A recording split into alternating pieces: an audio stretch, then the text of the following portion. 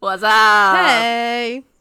Welcome back to the Blues Library podcast. I'm Ashley, and I'm joined by my lovely co-host Lexi. Hello. And today we're going to talk about a great book. Just the whole series is great. So the book is the play. It is the third book in the Briar U series, which is the same universe as Off Campus by Elle Kennedy. Fucking love both of these series. So spoiler and trigger warnings. Spoiler warning. So we've both finished the series, so we might spoil some things, but I mean, it's about different couples, so I guess it's not too much. But if you have not read this book, we do talk about all of it. You will get the ending, so go ahead and either read it first or just go watch another episode, or listen, I guess, to another episode. Trigger warning, there is narcissistic personality disorder, cheating, and suicide, talks of and an attempt at the end of suicide. And if you or anybody you know are going through that, go ahead and call 800-273-8255 and talk. Or, if you're not comfortable with that, you can feel free to message us. We're here. We're willing to talk with anybody. And that phone number is, you can call, text, whatever you need. I apologize. I didn't know that. You can, yeah. Okay. I had to learn that for my, we had to do suicide training for pharmacy, which is depressing. But it's good. Yes. It's very good. So then especially with medications and stuff. Oh, yeah. Okay. On to the synopsis. I'm actually really proud because it's relatively short, but I cut out a lot of information. So, Lexi, as always, just interrupt if I forget something important. And she wrote it all by herself. Yeah, I'm doing pretty proud good today, of her. guys. I didn't do the reread of this book, and I remember just bits and pieces of it, so I don't know if I'll remember everything. Because Fine. I liked this book, but after I read the last one I think became other than Jake and Brenna's, became probably my favorite book in the series. So I think I kind of just forgot about this one. I know it sounds bad. I love both of them. They're both great, but I feel. Okay. So Hunter is now the captain for Briar's Hawker team. Wow. Hawker? We're mixing. Yeah. Okay. I guess you're playing soccer with sticks. True. So. Okay. Hunter is now the captain for Briar's hockey team, and he is about... Oh my god. Do you want me to read it? No, I got this. Maybe I should do some warm-up exercises because this is tragic. Just start doing vocal exercises. Okay. Hunter is now the captain for Briar's hockey team, and he has made a vow of celibacy because last season he slept with one of the opposing team's girlfriends, and they ended up losing a really important game, and he blames himself for that. He also got his wrist broken. Yes. It was a huge fight.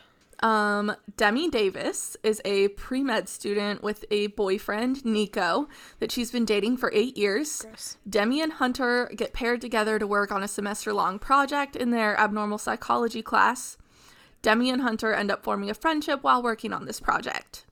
One night at a party, Hunter sees Nico leaving a bedroom where he was alone with a girl, and he is zipping up his pants as he leaves.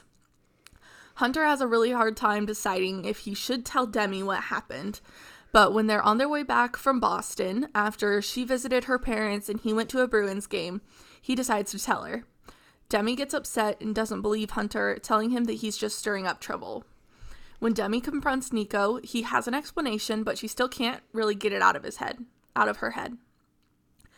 When Hunter comes over to do another session for their project, he ends up revealing that his father was a narcissist and he caught his dad having an affair with his secretary. And when Hunter told his mom told him that he was making trouble and not to get involved in adult situations. After this revelation, Hunter leaves, leaving Demi to sort through what he has said. One of Demi's friends is having a housewarming party and Demi's phone ends up dying. She goes to use Nico's phone, and his phone is already connected to the Wi-Fi that was set up a couple of days after Nico's work had him and his coworkers move her in. Ooh. This triggers to Demi that he did cheat on her with her friend, and her friend confirms it while Nico lies to try to maintain his innocence. Demi and Nico break up, and Nico takes it really badly. Hunter helps Demi through the breakup.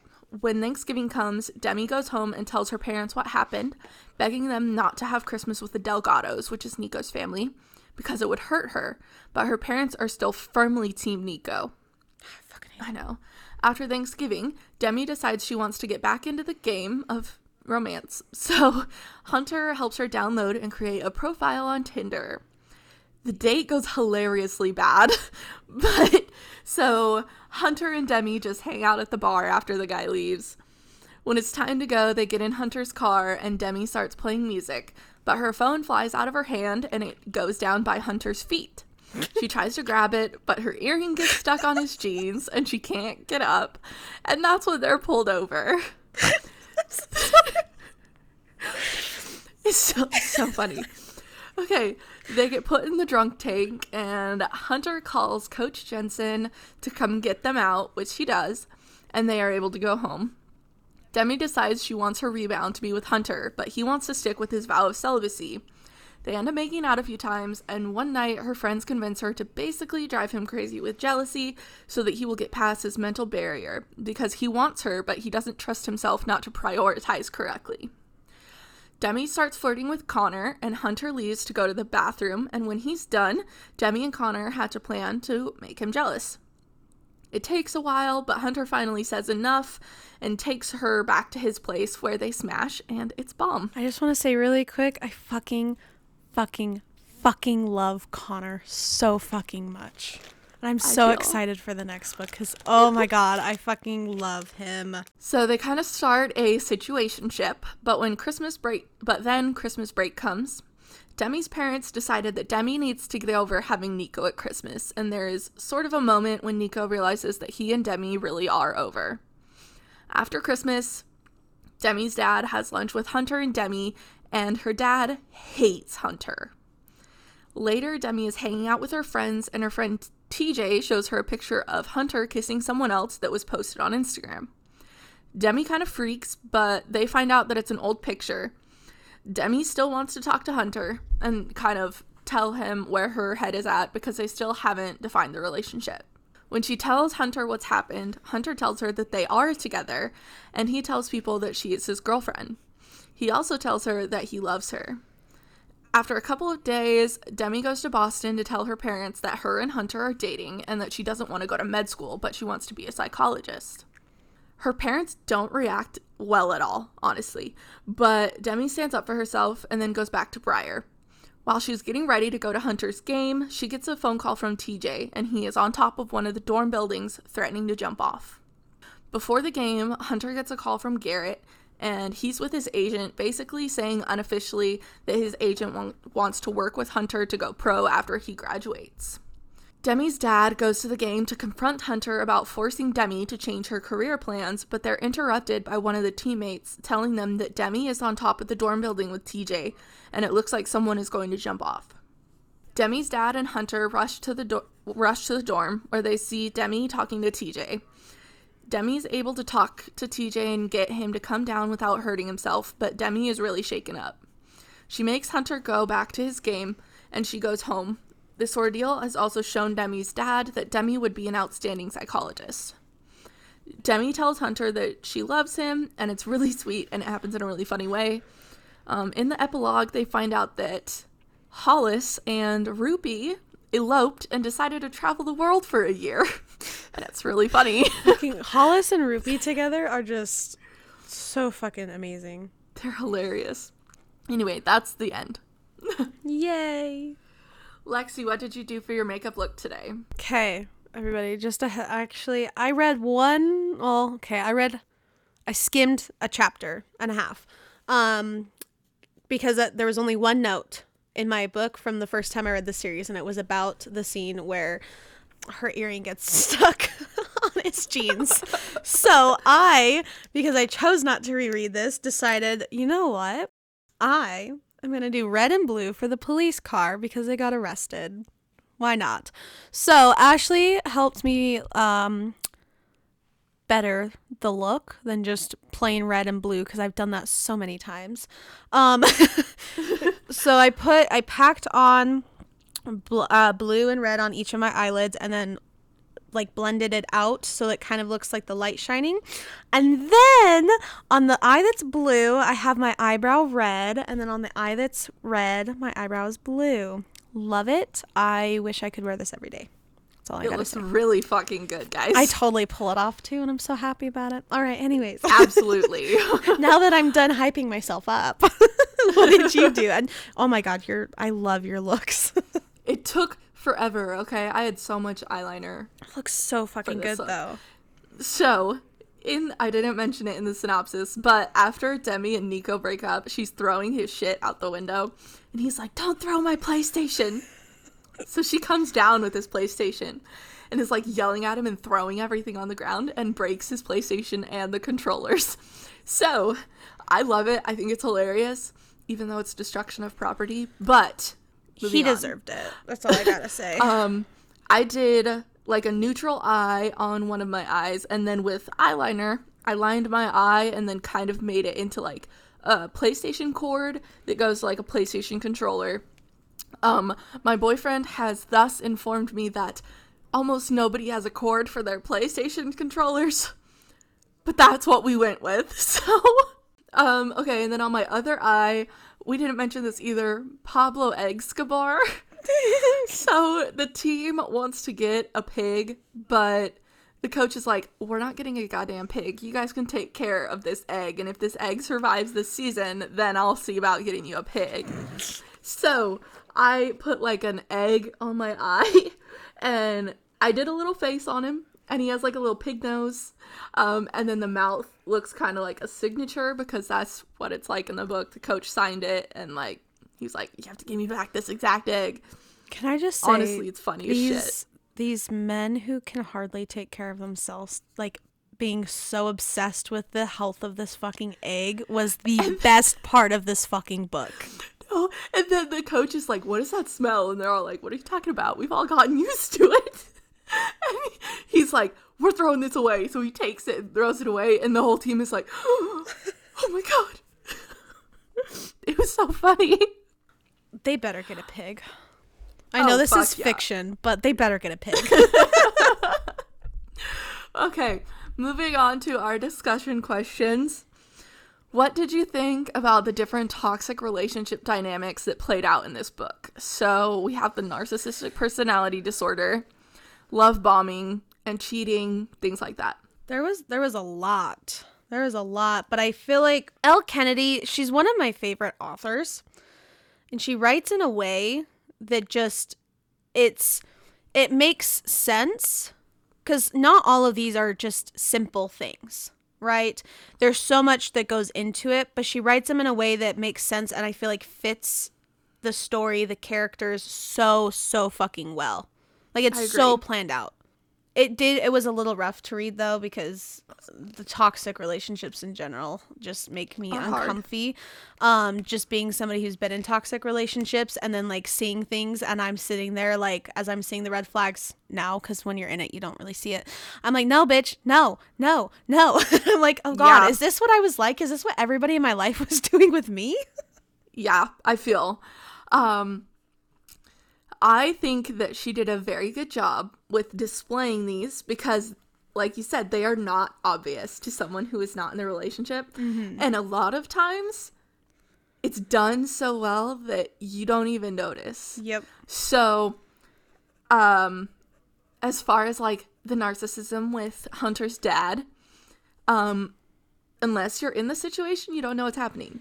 Yep. And that's all I'm really going to say about that. Yep.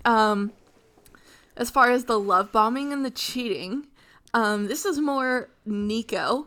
What exactly is love bombing? Like, the actual definition, like, what it is. Let me look it up because I don't want to get it wrong. I can tell you how I understand it, but... Okay, love bombing is an attempt to influence a person by demonstrations of affection and attention. It can be used in different ways, either positively or negatively. It's a possible part of the cycle of abuse and have warned against it. So basically how I understand it is, like, basically in this book, Demi confronts Nico about potentially cheating on her after what Hunter says. And he kind of has an explanation. She believes him, whatever. But she makes a note of it that Hunter is being extremely affectionate towards her, holding her hand, going out of his way to kind of reassure her that he's not lying. Mm-hmm. I don't know if that explains it, but that's kind of how I understand it, is basically bombing them with love to make them think that they are wrong, not you. It's kind of like gaslighting. Yes. Oh, that's how I understand it. Could be completely wrong. Okay, gotcha. But I thought it was really interesting that she included that, because that is obviously how a lot of people stay in cheating relationships, when it is a toxic relationship. Not to say that all cheating relationships are toxic. Right. But I thought it was a really interesting inclusion on the part of Elle Kennedy. Mm-hmm. Do you think that Demi was right about Hunter not trusting himself to make the right decisions, and that is why he made his vow of celibacy? Fuck, I can't talk. Celicaby? This is like last night where I couldn't fucking type. Fuck. Okay, I think that Demi was right that Hunter does not trust himself, and I think that comes from being part of a narcissistic family dynamic. Obviously, we learn throughout this book that Hunter was part of a narcissistic family, and he kind of played the role of the scapegoat. I don't know what you know about narcissistic families, but I know quite a bit about them, so that's all I really want to say on it. Fair. I think it is right that Hunter was blaming himself, and I think that he makes that stipulation as well when he says that even after he starts having sex with Demi, the season didn't go down the drain. Like, he was doing even better than before, and I think it's a lot of trusting yourself. Mm-hmm. Anyway, what about you? I mean, she was right. I mean, he didn't trust himself not to make the right decisions, and he stated that in the beginning of the book. So, I mean, it is true, but I also think that the reason he thinks, because I don't think it's that he doesn't, or like that he truly believes he can't. I think it's that because when you look at the way his mom like was saying, oh, don't get involved in adult things and stuff like that, I think a lot of that had to do with it, and like he, somehow along the way he was convinced from somebody else, unfortunately, that he couldn't make the right decisions. And so I mean, she was right. I think that it was all... It's a little bit deeper than that. And I'm trying to figure out how to explain it without, like, going on to, like, a 50-minute explanation of why I'm saying what I'm saying. No, I think you did a good job. Thank you. How did your thoughts on Hunter change when you learned more about his backstory? So Hunter was a character, like, I didn't hate him, but I liked him. I just didn't, like, absolutely love him. But then kind of learning, like, the backstory and everything, I do have a soft spot for Hunter. So while he's not, like, my absolute favorite character in the series, he is, like, I do love him very much. So I have a soft spot for him. I would agree. I think that before we kind of learn about his backstory, you definitely don't really understand why he is so into this vow of celibacy. Mm-hmm. And I think that it's, like, really commendable, if that makes sense, to make such a vow. I don't think that he made the vow with the right intentions. Mm-hmm. I think he misunderstood and blamed himself. And that kind of seems to be what Hunter does. Which was really sad, because it was, like, he didn't know. He had no fucking clue. She left with him. Yeah. And he got his fucking wrist broken, and then they lost the fucking game, and that's just, yeah, he blamed himself, and that was just so sad.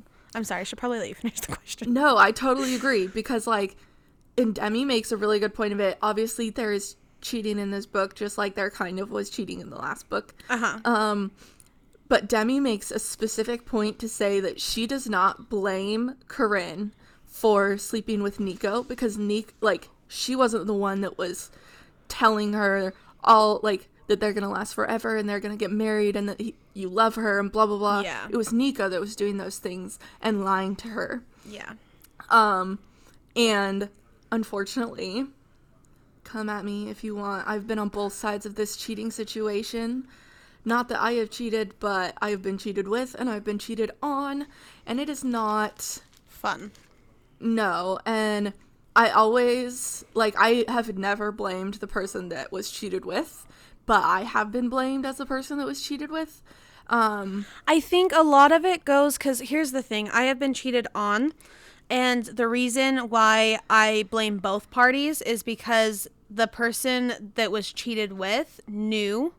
But only if they knew. Yeah, so I only blame them if they knew and they still made that decision, because that's just a shitty thing to do to somebody.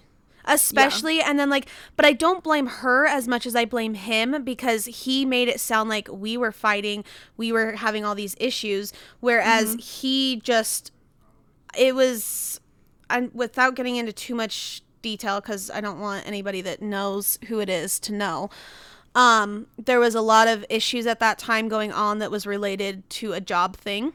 So there was a lot of stress there and not opening up when there was that stress. Yeah. And so there was a lot of frustration, but we weren't, like, he was telling me, oh, like, you know, everything's fine, we're good. Like, he was making plans, we were going to buy a house together, we were talking about getting married, like, we had these conversations that were like, oh, this relationship is going to go further. So it's like, I blame him more, but she still knew we were together, and that's where it's like, so that's where I think, you know, I have a bit of a different situation than you, because as far as I know anyways, I've never been cheated with. So, but I would never do it if I knew, because I know what it's like to be cheated on. Yeah. In a sense. I don't know. That's just kind of, sorry, I have no idea how we ended up here, but we did. Me neither. And I was the one that did it. So, but anyway, back to this. My thoughts on Hunter definitely deepened as far as how I thought he was a deeper character after learning this. I'll kind of attach something later about this in my overall thoughts about the book, but that's kind of my thoughts on it. Do you think Demi was justified in pushing Hunter to break his vow of celibacy? Oh my fuck, I can't say this word to save my life. Feel free to leave that in there. Celibacy. There we go. I just have to say perfect. Every fucking syllable. God damn. This one I have a really hard time with, because I do not think that it was fair of her to basically push him out of what he was comfortable with. He made the choice for a reason, whether it's a good or a bad reason, and I think you should always respect other people's choices. 1000%. So, whether or not you agree with them. So I thought that it was not fair of Demi to manipulate him in that way, because that's what it is. It is manipulation. Do I agree that Hunter probably shouldn't have made said vow? Yes. But I don't think that it's her place to make that decision for him and push him in that way. I don't think that was fair at all. I agree with you. I think they're both very stubborn, and they both wanted what they wanted. And instead of pushing him into it, she should have sat down and had a deeper conversation, because I mean, he was willing to listen to her when she talked. And I mean, I think there was a better way to go about it. I understand her point of view, and I understand why he made it, and I think for him it was important for him to keep that. And so if I remember correctly, he was very upset after breaking. He was upset right after, and then he saw Demi laying there, and then he was like, I'm not upset anymore. But even that moment of being upset, because he had this vow and he had these goals and everything, and I think that, you know, for him, like, for a moment it was like oh my god, I can't keep my word, I obviously can't make the right decision. So I think it happened, and it worked out for them, but I don't like how she pushed him into it. It was agree. It was very manipulative. It was very toxic in a way, I guess, when you look at it. Well, she's not necessarily a toxic person. It was a toxic action. Yeah, she wanted what she wanted bad enough that she wasn't willing to accept Hunter's reasoning. Yeah. Which made me sad, because I really liked Demi. Agree. I totally agree. Like, I love Demi as a character, but I thought that this choice did not reflect how I think she is as a person. Yeah. I was very upset with her for a little bit with the pushing, but I mean, I got over it. I love Demi. I will say I do love Demi. So, what did you think about the pig situation? Dude, obviously, I think it's hilarious because I have the goddamn, like, egg on my eye. I thought it was hilarious. I thought it was so fucking funny. Like, the fact that they wanted a pig, okay? Why the fuck would you get a pig as a team pet? You know what I'm saying? Like, what the hell? And then it just reminded me of Preppy. Like, it gave Preppy energy. And I was like, that was funny as shit. Right. Also, I thought the coach was hilarious because he's like, when he talks about it, he's like, I thought y'all were gonna fucking forget about this shit. And then now this pig is stinking up, or this egg is stinking up my goddamn locker room. I thought it was really funny. And then I thought it was so funny how seriously they took this and how they fucked with each other with this. I'd be like, feed me. Like, Connor's like a mid-bone session, and they're like, well, hey, he needs you. Like, banging on his fucking door and shit. When they took the egg to the party. And it falls in the fucking pool, and they're like, get big, swim. Oh my God, Hunter, you gotta get in and get him. He jumped in and got it. Dude, it was so funny. I thought it was great comedic relief. I thought it was hilarious.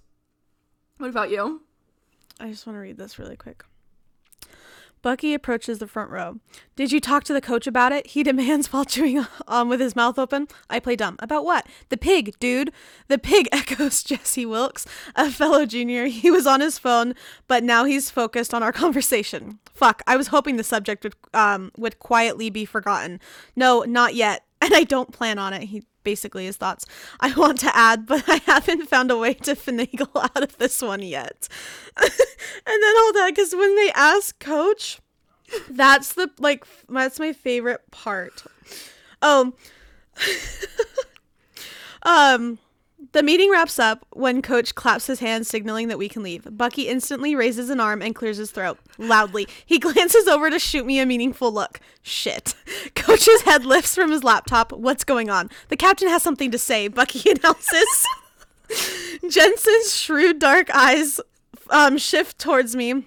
Those eyes are uncannily like Brenna's, complete with the perpetual glint of mocking. Then again, he's her father, so... Davenport, he prompts.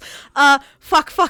I'm about to sound like a total moron, but I force myself to stand up and say, some of the guys want a pig.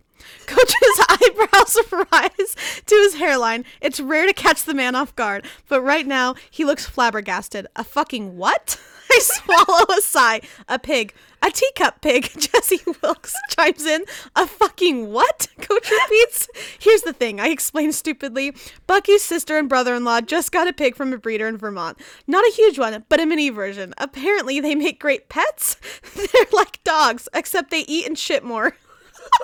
Great way to convince him.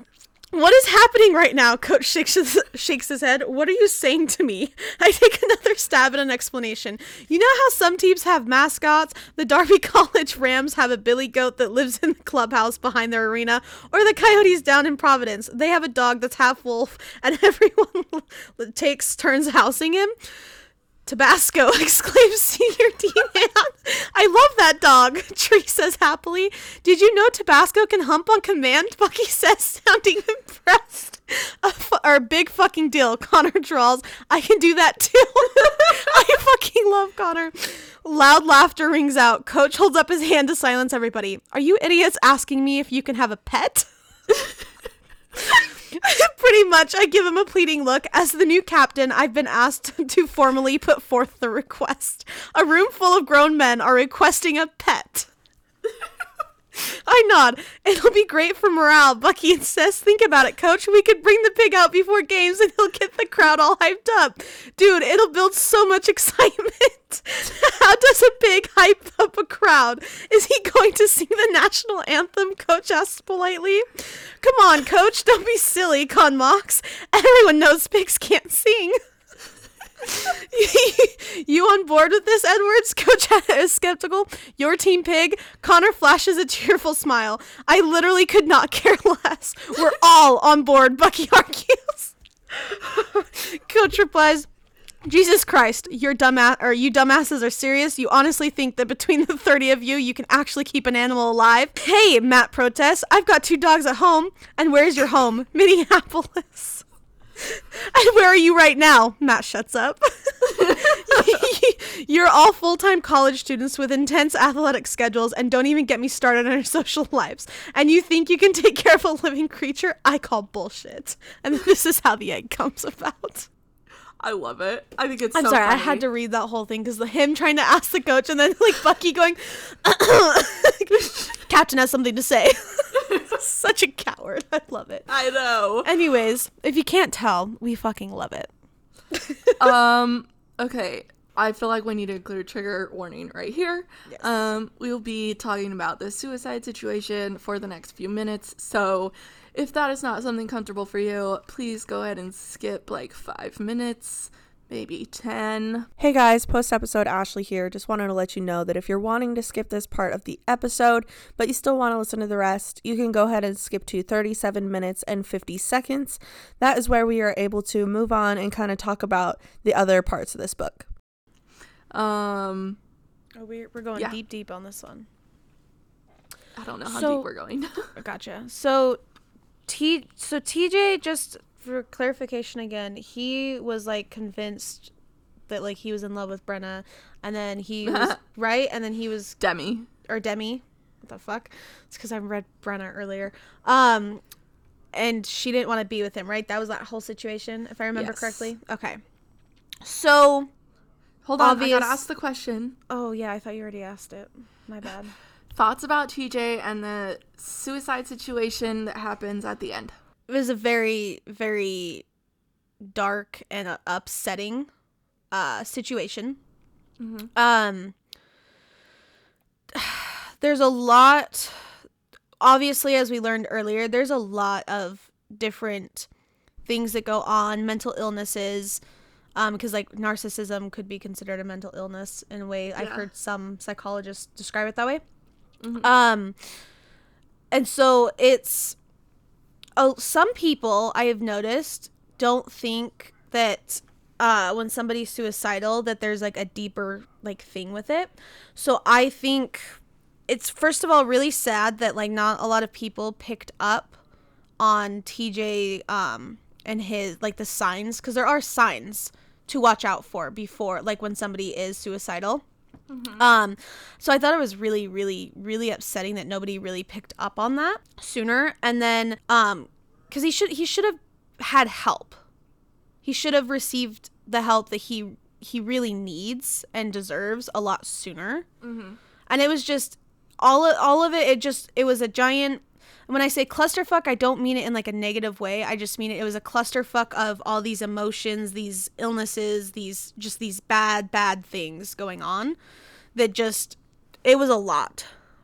So at one point, Demi is talking to TJ, and she's kind of racking her brain, going through all of the signs that somebody is going to or is thinking about suicide. She is basically really upset because she doesn't feel like he was displaying any of these, that it was just his personality. He's not a social person. He kind of has to be forced to go out. Doesn't really talk a whole lot, that kind of thing. That is a sign of depression, though, too. So that's, again, goes back to mental illness. He should have had the help that he deserved and that he should have, like, he needed. Yeah. And I think it was really hard. It's really hard because a lot of suicide signs can be interpreted and misinterpreted as part of somebody's personality or mm-hmm. like a bad day or something like that. This kind of situation is really near and dear to my heart, and I won't really get into why, but it's really a tough situation to be a bystander. And I completely understand that it is a tough situation for the person that feels like this is the only option. Yes. I am obviously very glad that Demi is able to speak with TJ and kind of get him to realize that this is not the only option. Unfortunately, that's not always the case. I was honestly like kind of heartbroken about it, because TJ does change throughout the book, and it's very subtle. Yeah. And so I could absolutely see how someone would miss it. And it's even subtle to me that, like, having training in this and things like that, it just makes it all the more heartbreaking to not notice. I think I've noticed it a little bit more than a lot of people, because I've mentioned in a couple past episodes that I had gone through a suicidal point. And so I kind of picked up on those. I'm like, something's really off here. Something is really, really not right. And that's where I think everybody needs, even if it's a complete stranger and, somebody that you at least can talk to about something, is really important. And then, like, just, having somebody in your life that pays enough attention.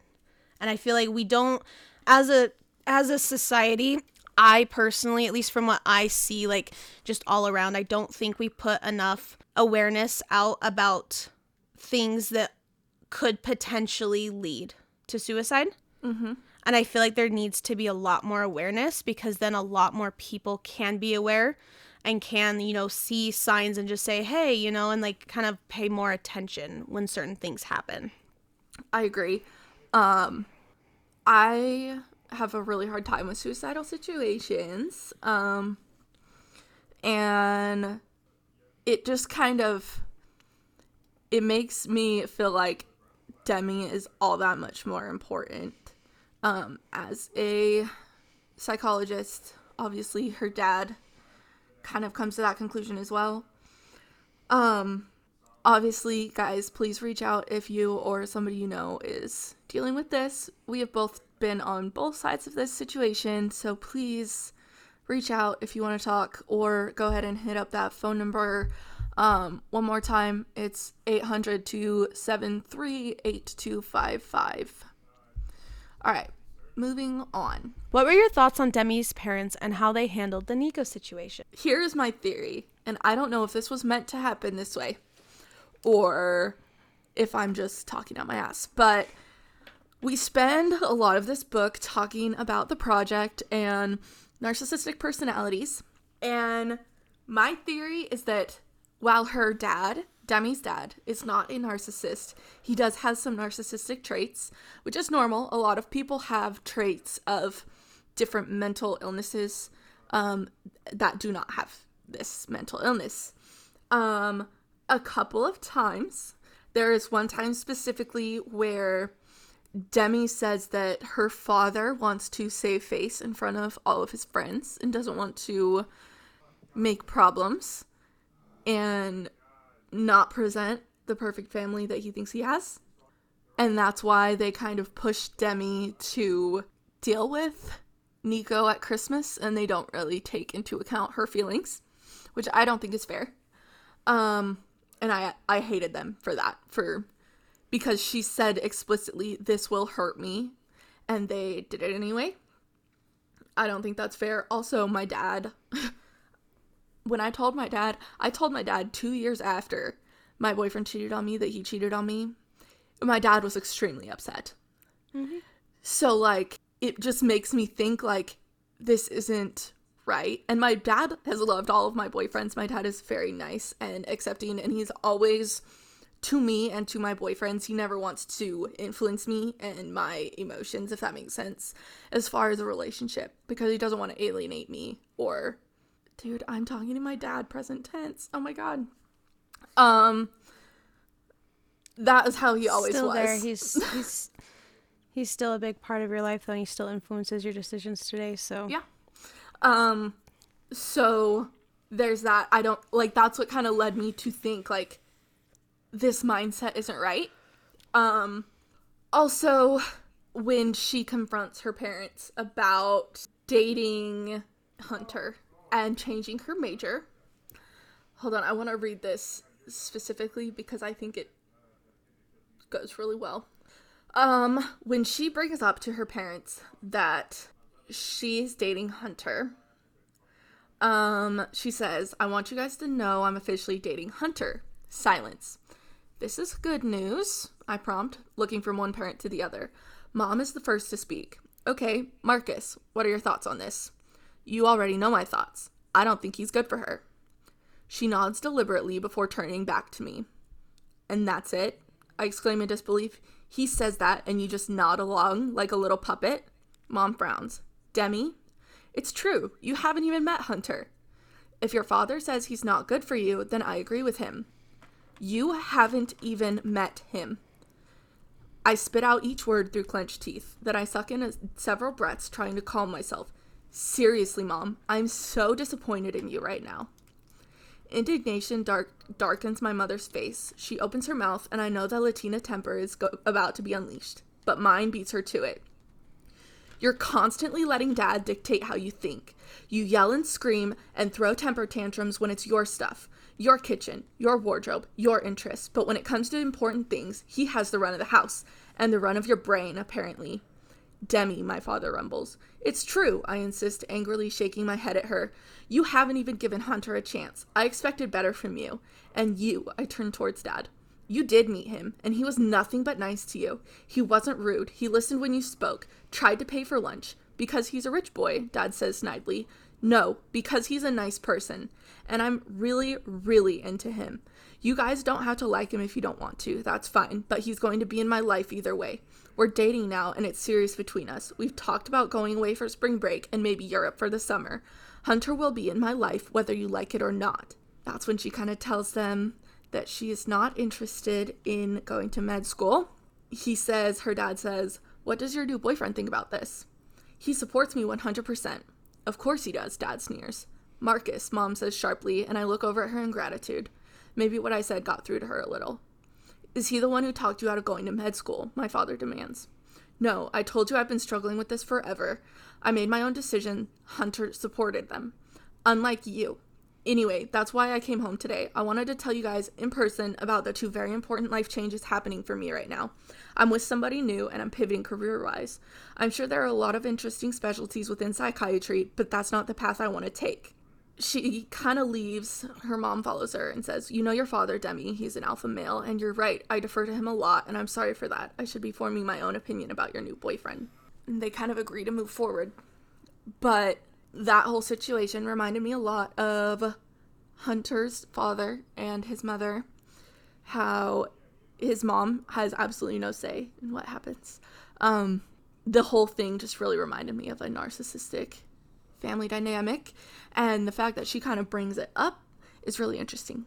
So as I've gotten older, I have realized, well, obviously my parents aren't perfect. Nobody in life is perfect. Exactly. I got very lucky in the sense that I like the relationship between them and the way they do things is handled. For example, there is one of them does make more money than the other, but it's never, I make this, you don't do this. So, there's no holding that over. It's theirs. Mm-hmm. And while we do things like, oh, Dad's truck, Mom's car, that's just mainly what they drive so that when we see it's gone, we know roughly who's gone. So as I've gotten older and I've met more people, talked with more people, that is not as common of a relationship and a dynamic between people as it should be. You're correct. Oftentimes it is more so the male that is the provider, the protector, that kind of thing. And the woman basically is, while we've come a long way as a society, we've definitely not been where we should be. So it's very much, there is still much of that dynamic that is a very big thing as far as that. So it's a hard when I read about like people's parents being like this, and then also a lot of parents I've also noticed, because where my parents were very much, oh, this is what you want to do, this is my thoughts on it, this is what I think you should do, or this is why I think you shouldn't do that, but you need to make your own decisions. Obviously, unless it was like something that was gonna like cause me to get in a shit ton of trouble or get hurt or whatever. Yeah. Whereas a lot of my friends, it was very much the attitude of the parent knows best, you'll do what the parent says. So I have a harder time reading and like fully getting like connected to books where the parents' relationship is like this, because I've not experienced, it's not normal for me. Yeah. To me, that's like, what the fuck? I thought every family was like my family. So I just instantly, and I'm sure, you know, if I grew up in in a situation similar to this, I probably would have been like, oh, that's normal. But for me, I did not like her parents, and part of me kind of wished we were reading a mafia book where bad things would have happened to him. Yeah. Because I was kind of like, you guys aren't really adding any value to her life. And then also the way he was looking down on psychiatry, I was like... Psychology, that's my bad. the difference is, do you have a medical degree? So, like, it's a different school. I thought she wanted to be a psychiatrist. She wants to be a psychologist, which is a PhD, is what she wants to earn. So she will still be a doctor, but he does not. He thinks that they aren't real doctors and is very stigmatized about it. My brain didn't pick up that slight difference in the wording when she was saying them earlier. Sorry. Literally, okay, anyways. the only, reason I know the big difference is because I'm in that, the medical field. Normally, I can pick up just, with the difference, but my brain's off. We didn't get much sleep last night. Yes.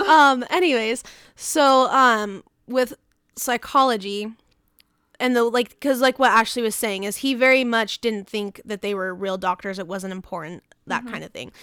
Whereas I would argue that case because she, the ending of this book with TJ, they can help in a lot of other dangerous situations, whereas doctors who do surgery give you meds to for pain and shit, they can't really, that's not their specialty. Yeah. So it really, I would just, her parents really, really, really fucking pissed me off. I agree, because obviously we had very similar parents. Yep. So it was very much, you make your decisions. I will tell you my thoughts on your decisions, but they're your decisions. And it's definitely changed as I grow up. It is okay to set boundaries with your parents. Just because they're older, they've lived more life, and that they've taken care of you for the 18 years, which, by the way, is required. To. Yeah. They chose to have kids. That they made their decision. But either way, it's okay, because you are your own person. You don't have to do what your parents say. Even though it's hard, it's worth it. And I think going back to the parents thing and how my thoughts on the parents, I also think that her parents probably had a very similar childhood and experienced a lot of things similar to what she did that she didn't like, because a lot of these things are learned, and a lot of people do end up doing very similar things to their parents and having relationships very similar to their parents. Yes. And that's where I think a lot of my relationships haven't really worked out the best, because my relationship, or the way I see my parents, a lot of people honestly would probably look at my parents and be like, what the fuck? How are you guys married? You guys don't act like you love each other. It's just they have their own type of banter and stuff. But I don't want to put it all completely on her parents. I think a lot of it was their parents, and then going back, because you learn from your parents. You do tend to become very similar to them as you grow up. I do like, however, though, at the end, her dad did come around, and within watching her with TJ, yeah, that made me feel a lot better with the ending of the book. Had it just left it where there was still that issue or whatever, and he didn't come around, I probably would have different, a way more aggressive feelings about him. Yeah, I agree. But, yeah. Okay. What were your overall thoughts about the book, Lexi? I really enjoyed this book. I did. I do too. Even though, well, I harped on it a little bit about in the beginning and going, I don't remember it. I did really like this book. That is one thing I do remember. Yes. Let's be completely honest, and I have loved, up to this point, I have absolutely loved every single Elle Kennedy book that I have ever read. I've read Briar U, Off Campus, and then there is also one other book that I did read that was on KU that I did really, really love. I love the writing style. I just love the way the characters are developed, the situations within them, how the situations are written, and then also bringing in a lot of sometimes controversial things, but doing it in a way that doesn't make it controversial. Yes, and it's very specific to the character, and it like whatever decision is made fits the character and how they are and what's going on in their life. So, okay, I have a couple of things that I kind of want to talk about that were stated explicitly here. 1, there doesn't need to be something wrong with you or anybody for you to benefit from therapy. We are big advocates of therapy, okay? Nothing is wrong with going to therapy. Nope. I 1000% believe it. For me, I'll spread my dirty laundry, but I'm not going to spread Ashley's private life all over. Because I've stated in the past before, and we published the episode, so I'm comfortable with it.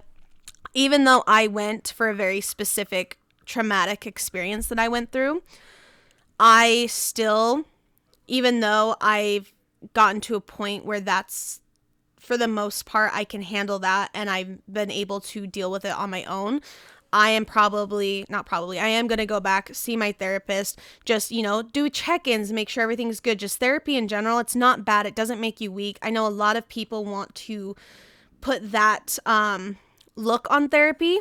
It does not mean something's wrong with you, you're broken, or that you're weak. In fact, I honestly think going to therapy, as long as you find a good therapist, just being able to make sure your thought process, your mental health is good. And just, it is also nice to be able, if there is a situation and you're trying to figure out how to do it, to have that professional outlook. Neutral third party. Yeah.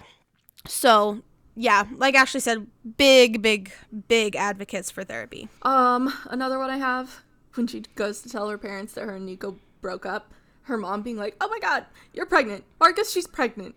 Because I swear to God, every conversation that Jacob and I have with, like, parents, the first thing we have to say is, we're not pregnant.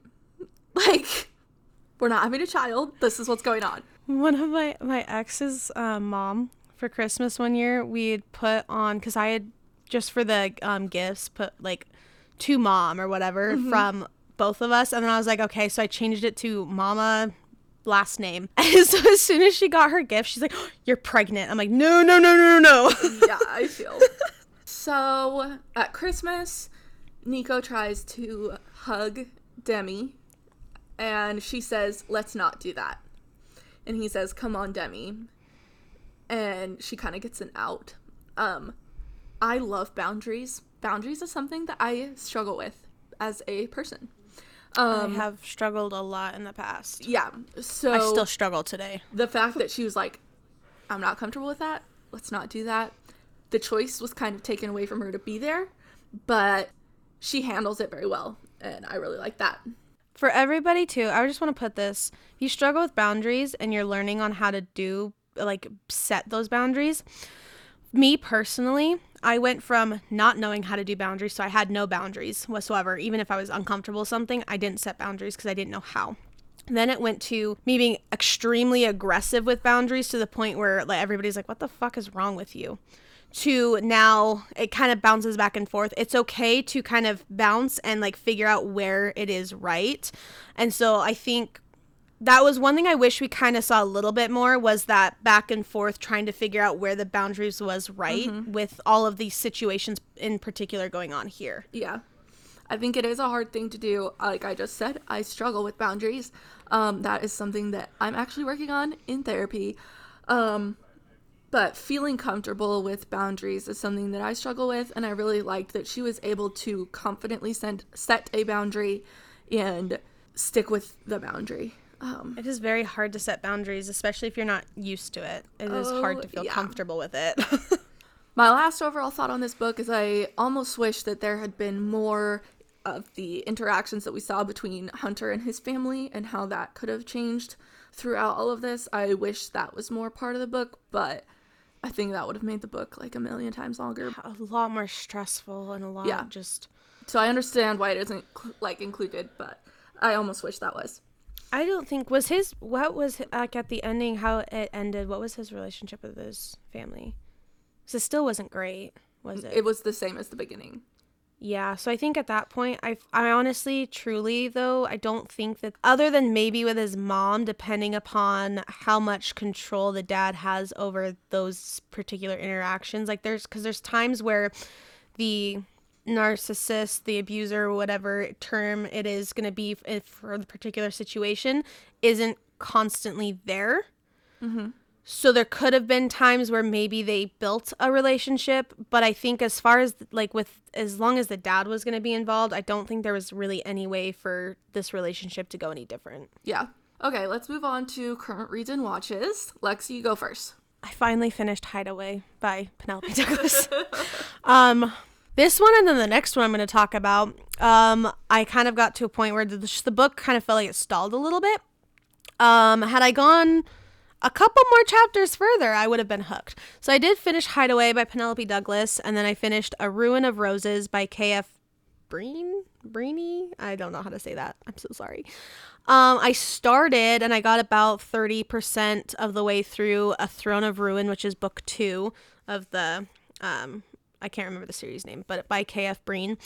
Oh my god, so good. It kind of gives me Akatar from Blood and Ash, What Lies Beyond the Veil. What Lies Beyond the Veil, yeah. Vibes. And a little bit of Zodiac Academy, because there's a dragon.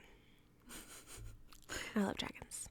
Anyways, Darius will forever be one of my favorite book boyfriends. Not my all-time favorite, but one of them. Anyways, then, because we gotta add this in here, I wanted to watch the 365 Days This Day movie. So I was like, hey, should we wait till I come visit, which is in like a week and a half, or I think it might be a little more than that. It's 2 weeks. Or it's a little less than 2 weeks. I look every time I go to work, I move the mouse over the day, and I'm like, oh, because it gives me the exact weeks. Right, it's a week and a half, bro. Fuck yeah. Okay, anyways, so I was like, should we wait until then, or should we do the Netflix watch party thing? Fun fact, neither one of us have ever done that, so that was a shit show. That was a little bit of a shit show. But we watched 365 Days and then also 365 Days This Day last night. If you want to talk about it, please message us because we have lots of feelings, okay? Oh fucking God. The entire chat was us talking to the characters. Other than the first one was us talking to each other. Like just a rewatch. And then exposing it was like, ourselves to each other. Yeah, really. Like hardcore exposing ourselves. Anyways, the second one was just, oh my God, that was stressful. We had to pause. What was it? It was about halfway through. We paused, and I knew as soon as Ashley paused it, I knew I was going to get a FaceTime, so she FaceTimed me, and then we sat there, and then she had to not watch. I think she watched my face while the video was playing to get past this particular part. I will not watch this. This is not what I ship. I'm not being a part of this. Now we're going to have to learn what language is the book in? Polish. We're going to learn Polish real quick so we can read the third book, so there's that. I feel like you're better at language, so why don't you learn it, and then you can read it to me, and I'll translate, and then there we go. I know I know a solid language and a half, so better than me. Then I can introduce myself in sign language. I barely know one language. Anyways. I have no idea what you're saying. I want to learn sign. Ashley. Oh, I really do want to learn sign language, though. That is something I'm actually really interested in. What other books are you reading? Okay, I'm sorry. I just wanted to say one thing. God. I'm going to read The Words by... The name on the book is A. Jade, but Kindle also tells me Ashley Jade. It's probably the same person if you look at the initials. Then I'm going to read Kill Switch by Penelope Douglas. And then Wicked is the Reaper by Nisha A. Tooley. I hope I said that right. I'm going to add one more book on here. This one is a maybe because I clearly am horrible at keeping my word when it's more than like 4 books. I want to get started in the first one of the Calloway sisters. If you don't know yet, I'm reading the Addicted series and Calloway sisters in tandem the way the authors recommend. And so the next book that I need to read is the first one in Calloway sisters, and I can't remember the name of it off the top of my head. But the authors are Krista and Becca Ritchie. Definitely 10 out of 10 so far. Recommend the series. Absolutely go read it. Very, very, very well written. Okay, books I read this week. Hear Me Out by Lila Rose. I finished it. This is the one that I absolutely love. one of the characters is deaf. He goes deaf kind of at the beginning due to a motorcycle accident. It's part of the Hawks MC Caroline Springs charter. The next one that I read is Breakout, which is the next book after Hear Me Out. Another one in Hawks MC Caroline Springs charter. I really love that series. Please go read it. I still need to read it. Yes, you do, bitch. Oh, wait, you said they were short books, didn't you? They're really short. Okay, I'll add the first one in that series onto my list. I won't tell you right now because you're doing yours, but it'll be done. Okay, it's called Finding Out. Okay, so the next one I read is Chasing Love by Kat T. Mason. It is book 1 in the Dark Love series. And listen to this fuck up that I did this week. Oh, is this the book? Yes. So this week, the second book of the Praise series, Salacious Players Club, the second book came out. Okay, I didn't realize I clicked on the wrong book. Okay, so I thought this was book 2. This book I did not like. And I will tell you exactly why. Because the whole book is cheating.